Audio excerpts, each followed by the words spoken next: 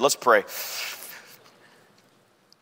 Father, thank you for your word. Thank you for how you speak to your people. Lord Jesus, thank you that we are a church that understands. So many churches are built on personalities of fallen men and women. But Lord God, the only thing that matters is what you do in our lives. And we know you love your people. You are working in your people. And that's why we have faith and confidence this morning that you will speak to us through your word. You are growing us, shaping us, molding us. We get to live in these exciting times in which we live, to see you make your name known in this world. We get to be part of that. We are excited.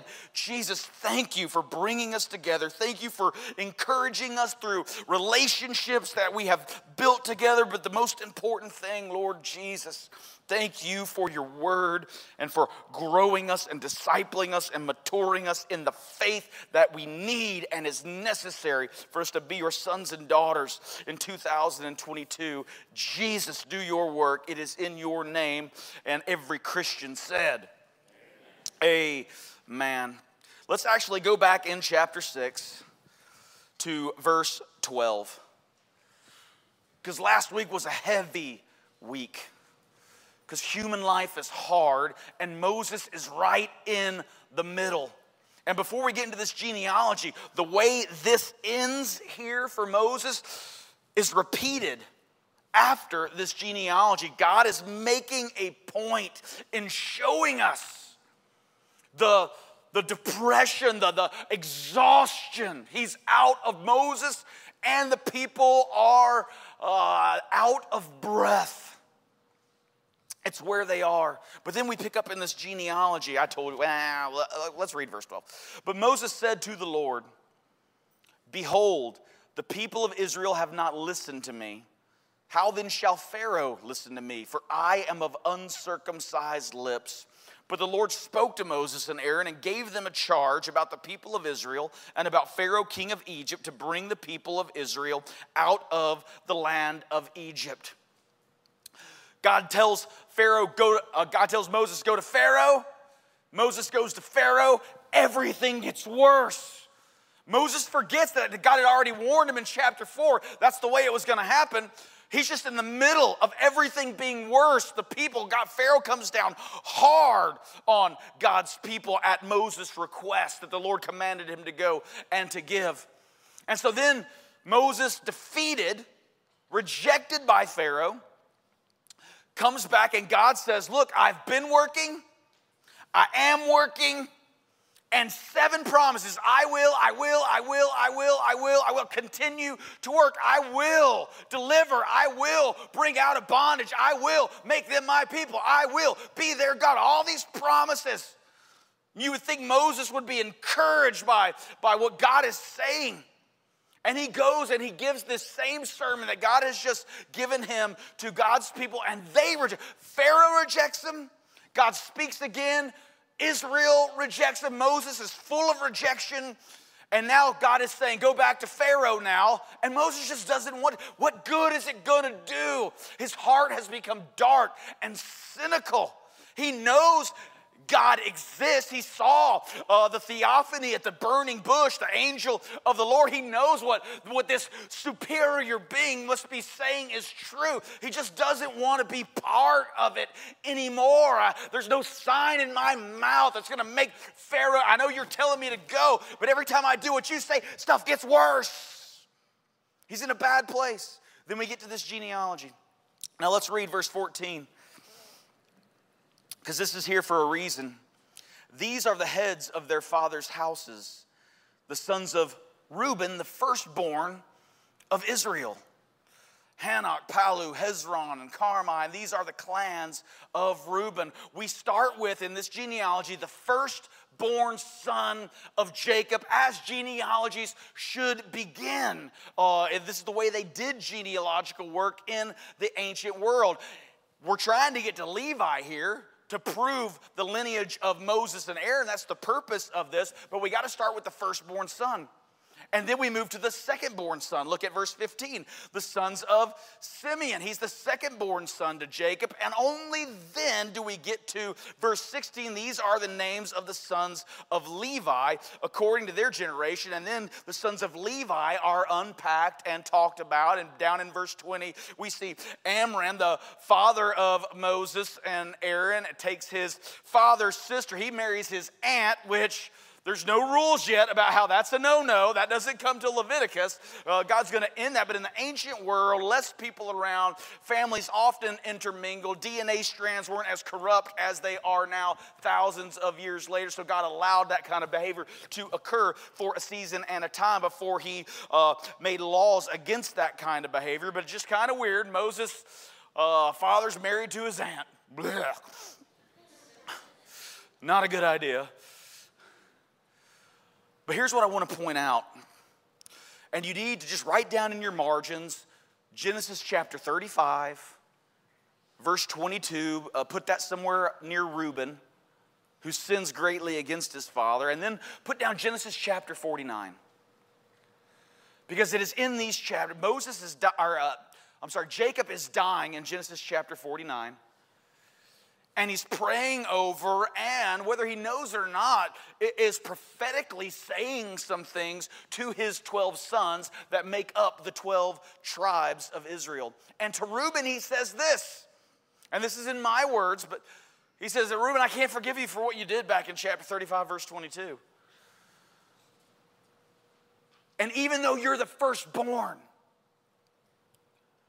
you're not going to have any preeminence in the house of Israel. Even though all should, by custom and by the way things worked in the ancient world, you should get everything as the firstborn, but you're going to get none of it. Did you know that in the rest of the Old Testament, no great leader, no military leader or political leader, no prophet, no judge comes from the line of Reuben?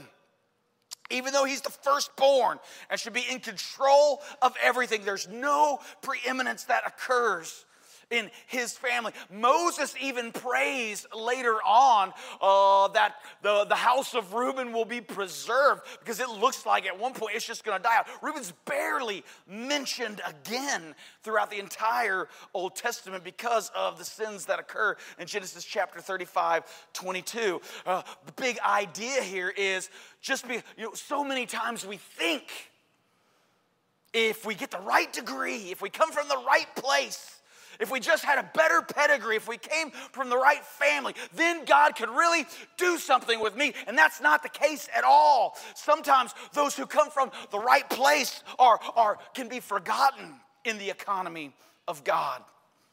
How do we know this? Let's look further at Simeon and Levi. Do you know what Genesis chapter 49 says about Simeon and Levi? It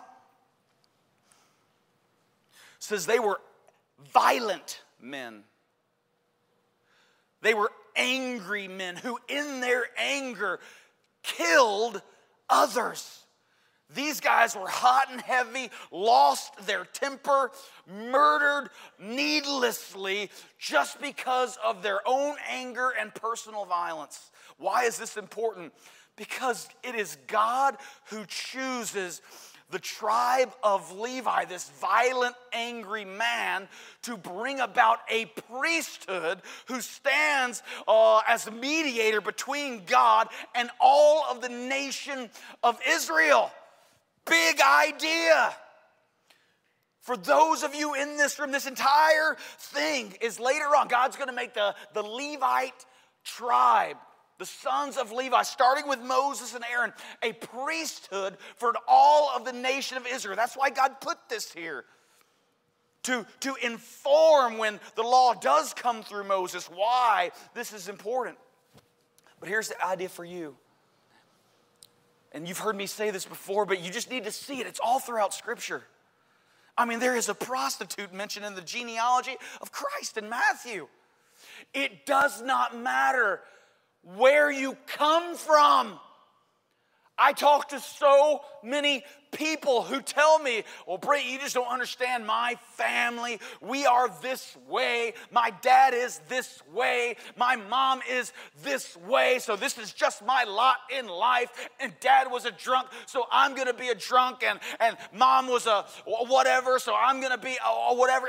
And we think we have to be like those who came before, but that is not true in the economy of God. God can do anything, and God loves to come, not to the greatest of these, but he loves to come to the least of these and use them in his will and in his purposes on planet Earth. Every genealogy in the Bible proves that gospel truth. It doesn't matter where you come from. God raises up sons and daughters and uses them to accomplish his purposes in this world. You may come from a long line of weak links in your family pedigree and in your family chain, but praise God, you can be perhaps the first in your family to have a godly family of your own, to train your children up in the ways of the Lord, to be remembered by your grandchildren and your great-grandchildren as a godly man, a godly woman who loved the Lord and taught the Word and focused on the gospel of Christ Jesus. You could be the first one in your family to be used powerfully by God to change the lives of all those that come after you. As God used Moses and Aaron, sons coming from a father down the line, violent and angry and a murderer.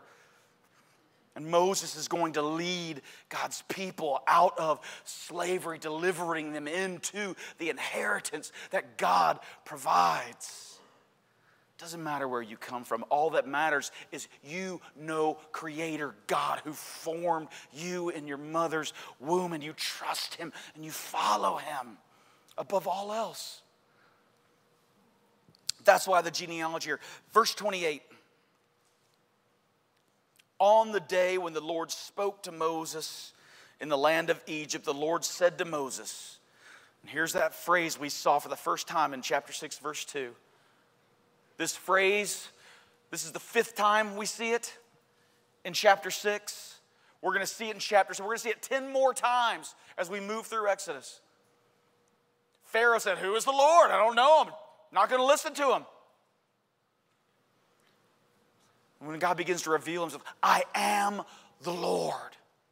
That personal holy name given at the burning bush to Moses, he now says, I am the Lord. And you're going to see, Pharaoh's going to see, and the Egyptians are going to see, I am the Lord. Tell Pharaoh, king of Egypt, all that I say to you. But Moses said to the Lord, behold, I am of uncircumcised lips. How will Pharaoh listen to me? Again, we just see Moses in this dark place. His heart has been dark and he's become cynical. I've quoted C.S. Lewis to you before, one of my favorite quotes, because we live in an age of this feeling right here. Yeah, I believe in God. I know God's word is true. I just don't feel it. I just don't want it right now. I just don't. We think we see through. People love to see cracks and holes and talk themselves out of faith. Talk themselves out of what God says. What theologically they know to be true. I just don't feel it at this moment. That's the age and day in which we live. I hear so many people, oh yeah, that's just the Bible, and who knows, and it's an old book, and maybe it's different, It's the age in which we live. Moses is there. One thing I hope more than anything else is as we see God pound and hammer Moses on the anvil of his word, we're going to see Moses change. And it's the same change that God wants to hammer us into. God does not want a cynical people who kind of know but don't feel. No. He wants a people who are glad. We're going to see Moses throughout the end. He is glad to listen to God. He is glad to obey God. God proves himself to Moses over and over and over in the midst of all the hardships, in the midst of darkness, in the midst of suffering, in the midst of a cynical spirit. God proves himself over and over to where by the end of this book, Moses is just like, yeah, Moses isn't even upset he doesn't get to go into the promised land. He's just, God, you're good. You're good. I've learned to trust you. I've learned that you work all things out for good. Your plans are better than my plans. I've learned. We're going to learn as we walk through this because we all want a different storyline for ourselves, don't we? God teaches us over and over and over that his storyline is better than any other storyline that we could fabricate for ourselves. If we could make our own story, it would all be the same. We'd live in a castle out on 50 acres with a big wall, and nobody could get to us. And we have the choicest meats, and we got our own farms, and we don't need nobody. Right? We'd all have the same storyline. We'd all be our little kings of our little kingdoms. But it is in the hardship of life, God proves to us that his story is better than the story we would create for ourselves. And that's when cynicism begins to die. There's a great book called A Praying Life by a guy named Paul Miller. I think it was Allie Brannon who gave it to my wife, and I had never heard of Paul Miller, but J.I. Packer endorsed the book, so I was like, all right, well, this guy's probably awesome. You don't know J.I. Packer, you need to read some J.I. Packer. Evangelism and the Sovereignty of God, you need to read it. But Paul Miller writes this book, and I picked it up just wondering what it is. It's got 2 huge chapters on the cynical spirit and how through the gospel of Christ you can crush it. If you wrestle with cynicism, that's C.S. Lewis quote that I never said from a long time ago. Because we think we see through things. But if you see through, the only reason to see through something is to see what's on the other side of it. But we've become so cynical in our country that we see through everything. And in seeing through everything, we really see nothing at all. This is where we can get if our eyes are not fixed where they need to be fixed, and instead we're just seeing what surrounds us in this evil world led by evil men. Look at Matthew chapter 10, verse 16. Jesus himself, always our answer. But in this book, A Praying Life by Paul Miller, he gives 5 cures for a cynical spirit. I'm just going to give you the first one right now, because we're going to see this change in Moses. And we need to see this change in ourselves. Jesus, and now Matthew chapter 10, just for some context, is a chapter about hardship and suffering in life. And how there's purpose for it. He says, behold, I'm sending you out as sheep in the midst of wolves. We should expect bloodshed. We should expect hardship, blood on the ground. We are sheep in a world of wolves. God does what? You've heard this verse before. Be wise as serpents, gentle as doves, or as innocent as doves. But that verse is given in the context of suffering and of hardships that we face as sheep in a world full of wolves. Jesus gives this advice to his people. Be wise. Here's what God doesn't want. God doesn't want you to shut your brain off and ignore the hardships around you. God doesn't want a naive people. Have you ever met that person who just doesn't live in the real world? You know what? Right? Usually they're Pentecostal. I come from that background, so I can make fun. Right? And they're walking around and their arm is hanging by one tendon, their leg is broken, they're bleeding everywhere, and you're like, hey, how's it going? Oh, everything's great. God does not want us to lie to ourselves. The worst thing you can do if someone is just suffering, if someone is seriously in just a season of darkness and depression, one of the worst things you can do, one of the worst things you can say is, chin up, buddy. See, the glass is half full, not half empty. because it ignores the realities that are real in their life at that moment. Those realities are important. Transitional growing moments that God has us in for purpose. He doesn't want a naive people. He wants a people who are wise. A people who see what is and understand why it is.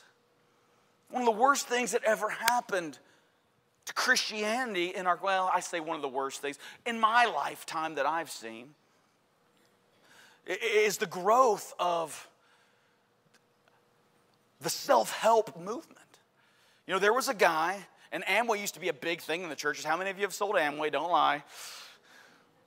Okay, we finally grew out of that stage. That's good. There's going to be some diamond distributor in here. Don't you say anything about Amway. But there was a guy named Norman Vincent Peale way back in the 70s who wrote a book called The Power of Positive Thinking. And he influenced a lot of Christians, like Zig Ziglar, who influenced John Maxwell. And all of a sudden, bookstores had all this self-help, self-motivational stuff. And now listen, not all of it is bad. I got into a self-help kick back in 2000 and 2001. I had created a personal growth plan, and one of my personal goals was to read a book every week, and I did that for 10 years. Between 2001 and 2000, I read 1,000 books, and about a third of them were self-help books, leadership books, parenting books, family books, self-help. And I learned there's a lot of nuggets in there that are helpful. But here's what I've learned in all that experience. I've learned I don't need self-help near as much as I need God help. Here's what I know about me. If I get on a mission and I get driven and I write out a plan, I can change myself temporarily. I'll write it out. I'm going to be a better husband, and I'm going to kiss my wife on the cheek every time I see her and tell her how thankful I am for her, and I'm going to spend intentional time with each one of my kids every day, and I'm going to get up earlier, and I'm going to do, right? I can make those lists, and I can white knuckle it. And it's like going on a diet. Isn't it so exciting the first day? And the second day, and you got all the plans out, we're going to do this, and you got $400 worth of vegetables in your fridge. And day one, you're like, this is awesome. I feel better already. Day two, you're like, man, I really miss burgers. Day three, you're like, forget it. And $300 worth of those vegetables just spoil and rot. We can change ourselves through motivational techniques and self-help for a day, for a week, sometimes even for a few months. But eventually, we can never change ourselves the way that God can change us. That's why we don't need to be naive about the situations we find ourselves. We are wise as serpent, as gentle, as innocent as doves, like Christ. This is what Moses is going to learn. This is what we have to learn. Look where Jesus centers this. Oh, wait, we'll go to verse 17. 10:17. Beware of men. I just love how that verse starts. Because men are terrible. Men have agendas. Men manipulate. Men do things for their own good. And they will kill you if it benefits them. I've seen it. I've seen it in churches all my life. Just impure motivations to benefit someone and not do the good work of the gospel in the hearts of people who truly need it. We're sheep and we got to be wise and gentle like Jesus. Where does Jesus ground this? You hear Jesus talk about sparrows all the time. He does it in Matthew chapter 6. He does it at the end of this chapter about suffering and hardship as well. Look at verse 29. Matthew 10:29 through 31. Here's where Jesus grounds us. What does it mean to be, we know wise, we're not to be naive, we're to see things for as they are, but we're also to be innocent as doves. What does it mean? Are not 2 sparrows sold for a penny? And not one of them will fall to the ground apart from your Father. Look how cheap and inexpensive the sparrows are. Yet God knows them. but even the hairs of your head are all numbered.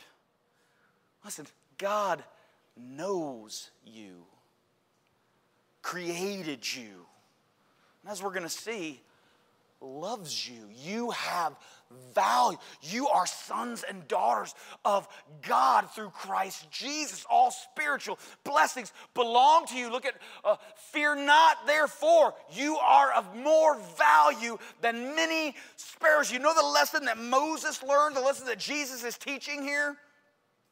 It's a lesson of focus. Where does God help come from? It comes from our eyes on Christ Jesus. In the Old Testament, it's going to come from Moses keeping his face towards God and not on Pharaoh and not on the Egyptians and not on the circumstances around him. It's always easier to follow and obey when our eyes are upon him. And why should our eyes be upon him even in the midst of darkness and a cynical spirit and hardship?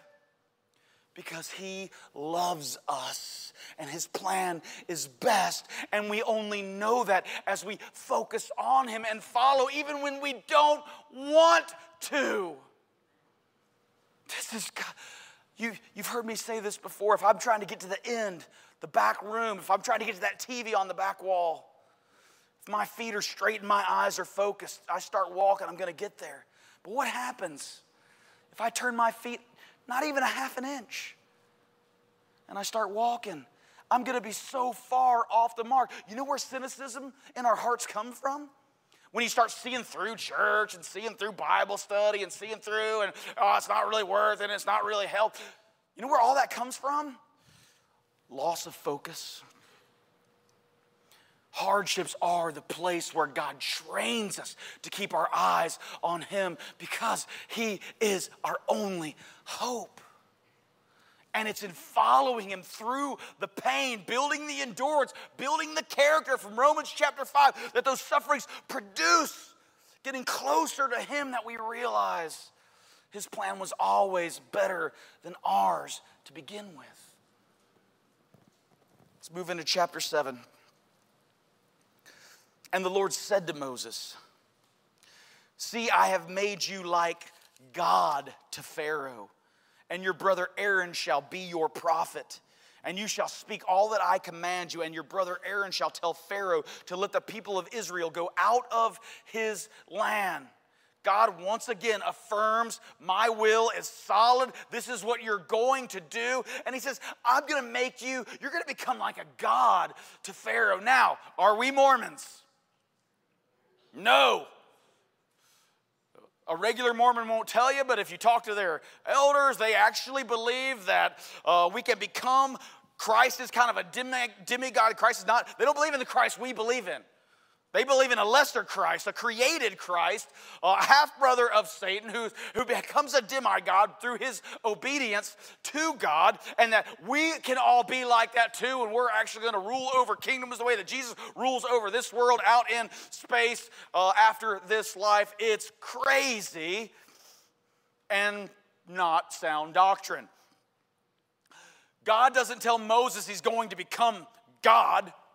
He says, you're going to become like God to Pharaoh. What does that mean? We know Moses has already been before Pharaoh once, and he was a man of uncertainty. There was nothing in his speech, nothing in the words of God that he said that moved Pharaoh at all. Pharaoh's God. Pharaoh believes he's God. The people of Egypt believe he's God and worship him as God and pay homage to him as God. So Pharaoh is standing tall in these meetings with Moses, and Moses is coming in like a little kid with a request, no power behind him to change anything, to move Pharaoh. But over these next interactions, he's going to come before Pharaoh again. He's going to come before Pharaoh 10 more times starting next week. And by the end of all these interactions, it's Pharaoh who's going to be the one who is reduced to a little kid with no power. And Moses is going to be the one whose every word comes to pass through the mighty hand of God. It is Pharaoh who's going to learn he's not God, but that Yahweh, I am the Lord. He's going to learn through Moses and Aaron's obedience to God. But I will harden, verse 3.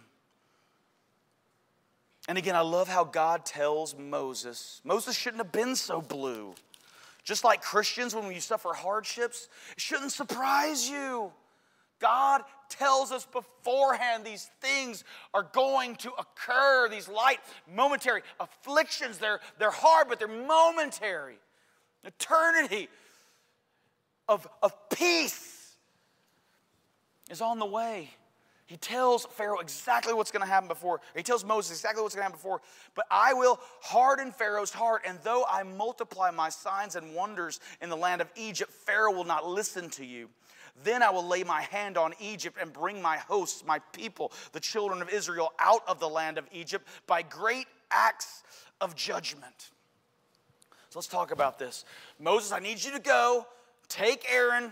I promise you by the end of this thing, you're going to be like God to Pharaoh. He's going to come down and I'm going to raise you up in my name. But he's not going to listen to you this first time. He's not going to listen to you 10 more times.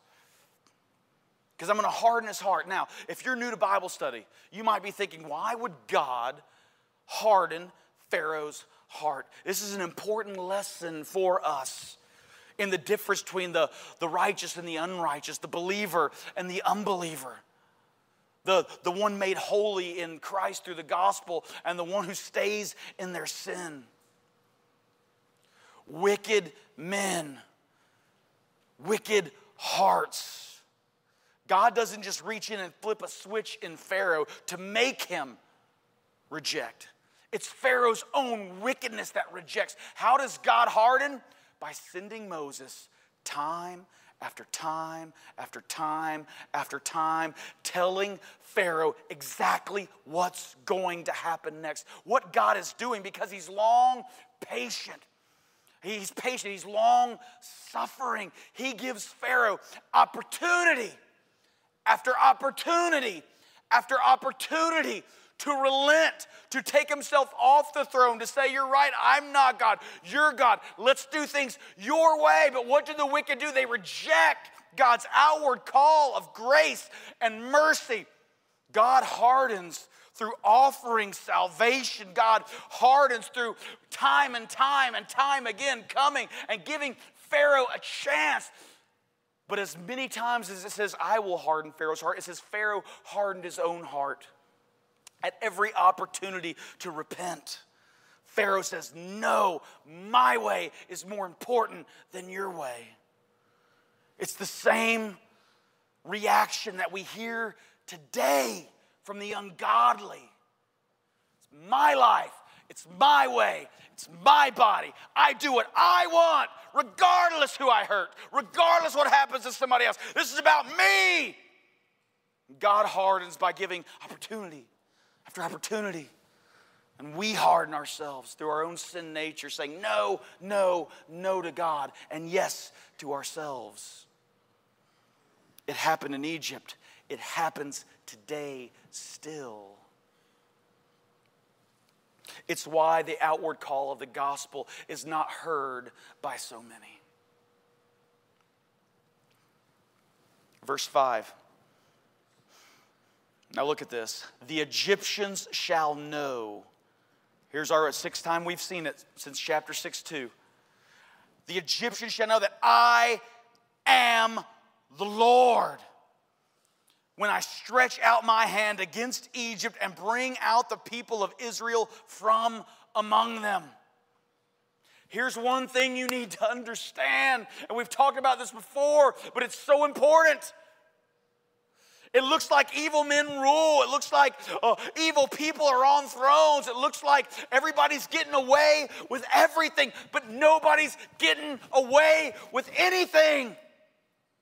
There came a point for Egypt. There came a point for Sodom and Gomorrah. There comes a point for Babylon. And there's going to come a point, perhaps in our lifetime, in the nations that we exist in, where God says, enough.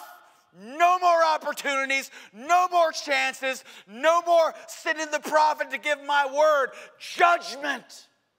And at that moment, It doesn't matter who you are. You can be Pharaoh. You can be large and in charge. But at that moment, every knee bows. Every knee, every tongue confesses, you are Lord. Egypt is fixing to see Yahweh. I am the Lord, and my will is sure, and my promise is good, and I will do what I said I will do.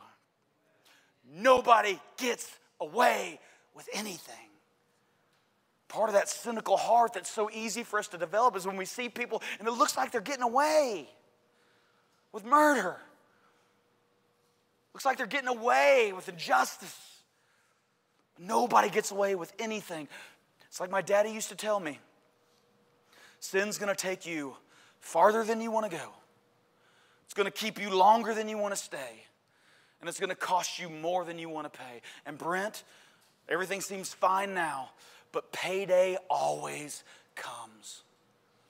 And then because my dad has a good sense of humor, he'd say, put that in your pipe and smoke it.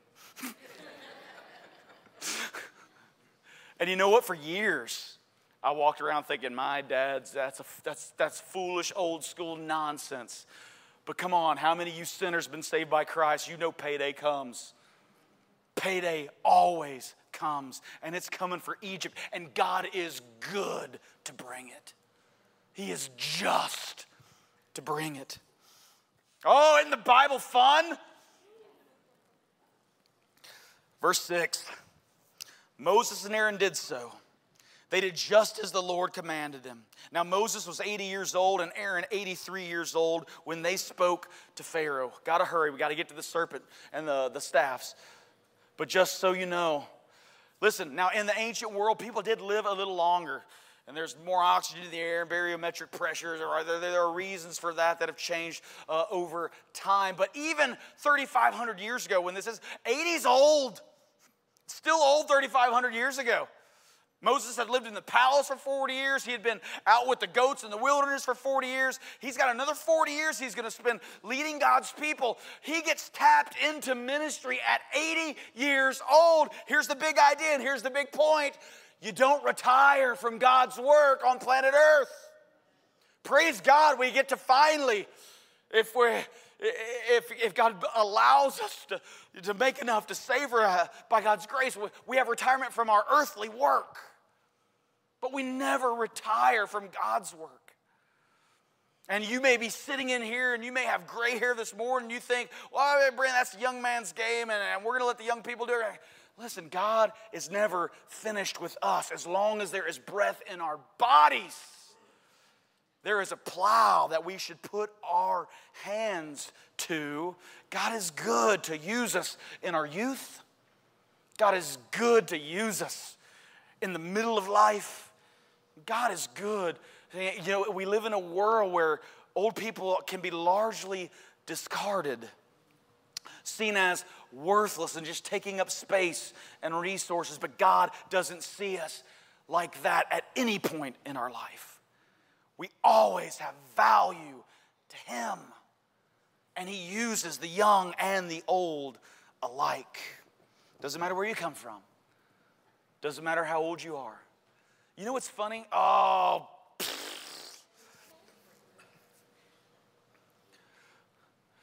When I was a young man in ministry, I've been in full-time ministry 25 years. 15 of those years just here at this church. When I was younger, I always wished I was older. Because I felt like, man, when I'm a little older and when I have kids and when, I raise kids, people will listen to what I say with a little more respect. They'll listen to me a little more as I proclaim the gospel. I always felt like, right, that's why Paul tells Timothy, don't let anyone look down on your youth, because when you're young, you just feel like you don't really know anything anyway and you're trying to do your best, but nobody's paying attention. And then I got older. And now I'm 47, and I know I'm still young, but I'm already feeling like, man, I wish I was younger. I wish I had a little more zeal, because now people are just looking at me like I'm old fuddy-duddy, and he doesn't know what he's talking about anymore. The world's changed, and we never win. That's the beautiful thing about the gospel. It destroys all that dumb stuff that we get in our heads.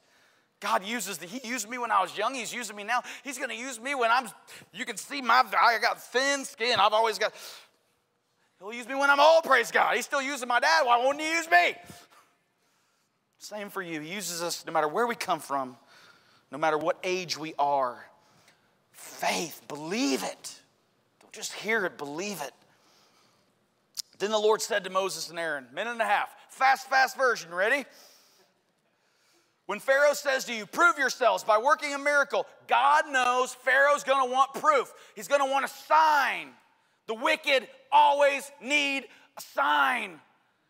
That's why Jesus tells that wicked and perverse generation of Pharisees, this is the only sign you're going to get. Jonah in the belly of the fish 3 days. I'm going to be put in the earth 3 days. But then Jesus conquers sin, death, hell, and the grave. The resurrection is the power of the gospel. It is the final sign and all we need to follow, keeping our eyes on Christ Jesus. He lived the perfect life we have not. He died in our place for our sin. He rose conquering sin, death, hell, and the grave. But Pharaoh's going to want a sign. So here's what I want you to do. Take your staff, Aaron, cast it down before Pharaoh that it may become a serpent. So Moses and Aaron went to Pharaoh and did just as the Lord commanded.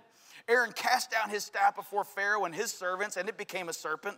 And then Pharaoh summoned the wise men and the sorcerers, and they, the magicians of Egypt, also did the same by their secret arts. For each man cast down his staff, and they became serpents, but Aaron's staff swallowed up their staffs. God says, Aaron, he's going to want a sign. Throw down your staff. It's going to become a serpent. So Pharaoh, what is Pharaoh thinking in his head? Every generation, every civilization has their David Blaines, has their Chris Angels, has their carbonara effects. Right? My mind is so confused, so confused. No fans? Every generation. Moses comes from the Chaldeans. By the time we get to the Babylonian period, it's the Chaldeans who are the magicians and the sleight of hand tricksters who can amaze a crowd with their tricks. There are even ancient documents talking about how you can take a snake and you can pinch its neck in the right way and it goes into a cataclysmic state of stiffness. Right? There's all kinds of ways we trick people. It looks like David Blaine's walking on water, but he's walking on plexiglass under the water. There's ways to trick. Pharaoh is thinking this stuff that Moses and Aaron are doing, it's just tricks.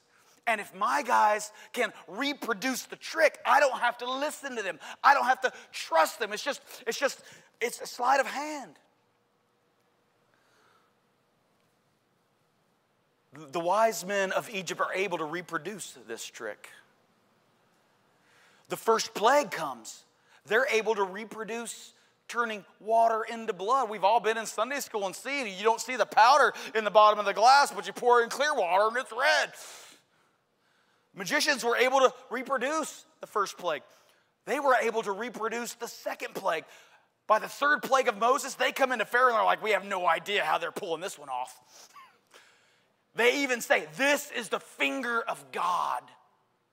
By the seventh plague, the wise men can't even stand in the presence of Moses and Aaron as they're covered in boils and sickly of body.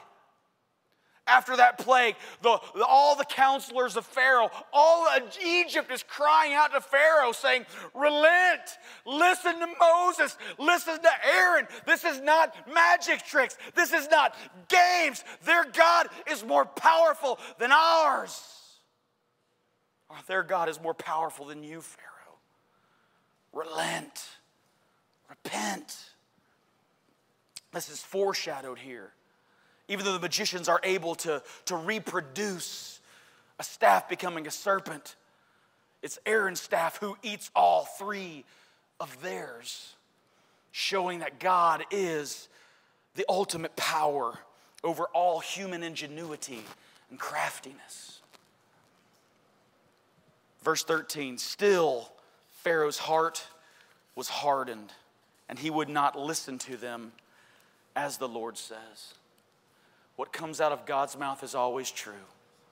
what comes out of the mouth of man is always the lie. Let's pray. Father, your word is true. Lord, as you built faith in Moses, as you made him the person he needed to be to lead your people out of Egypt, Lord God, we pray for that work in us. Teach us in this world that steals joy from us, that causes a cynical spirit, that causes our minds and hearts to be plagued in darkness. Lord God, teach us to keep our gaze upon you, to follow you, even when we don't feel like, even when we don't think it's going to make a difference. Lord God, and as you did Moses, prove to us in our obedience that your way was always better than ours. It is in Jesus' name we ask for this grace and this blessing. In Christ's name, amen.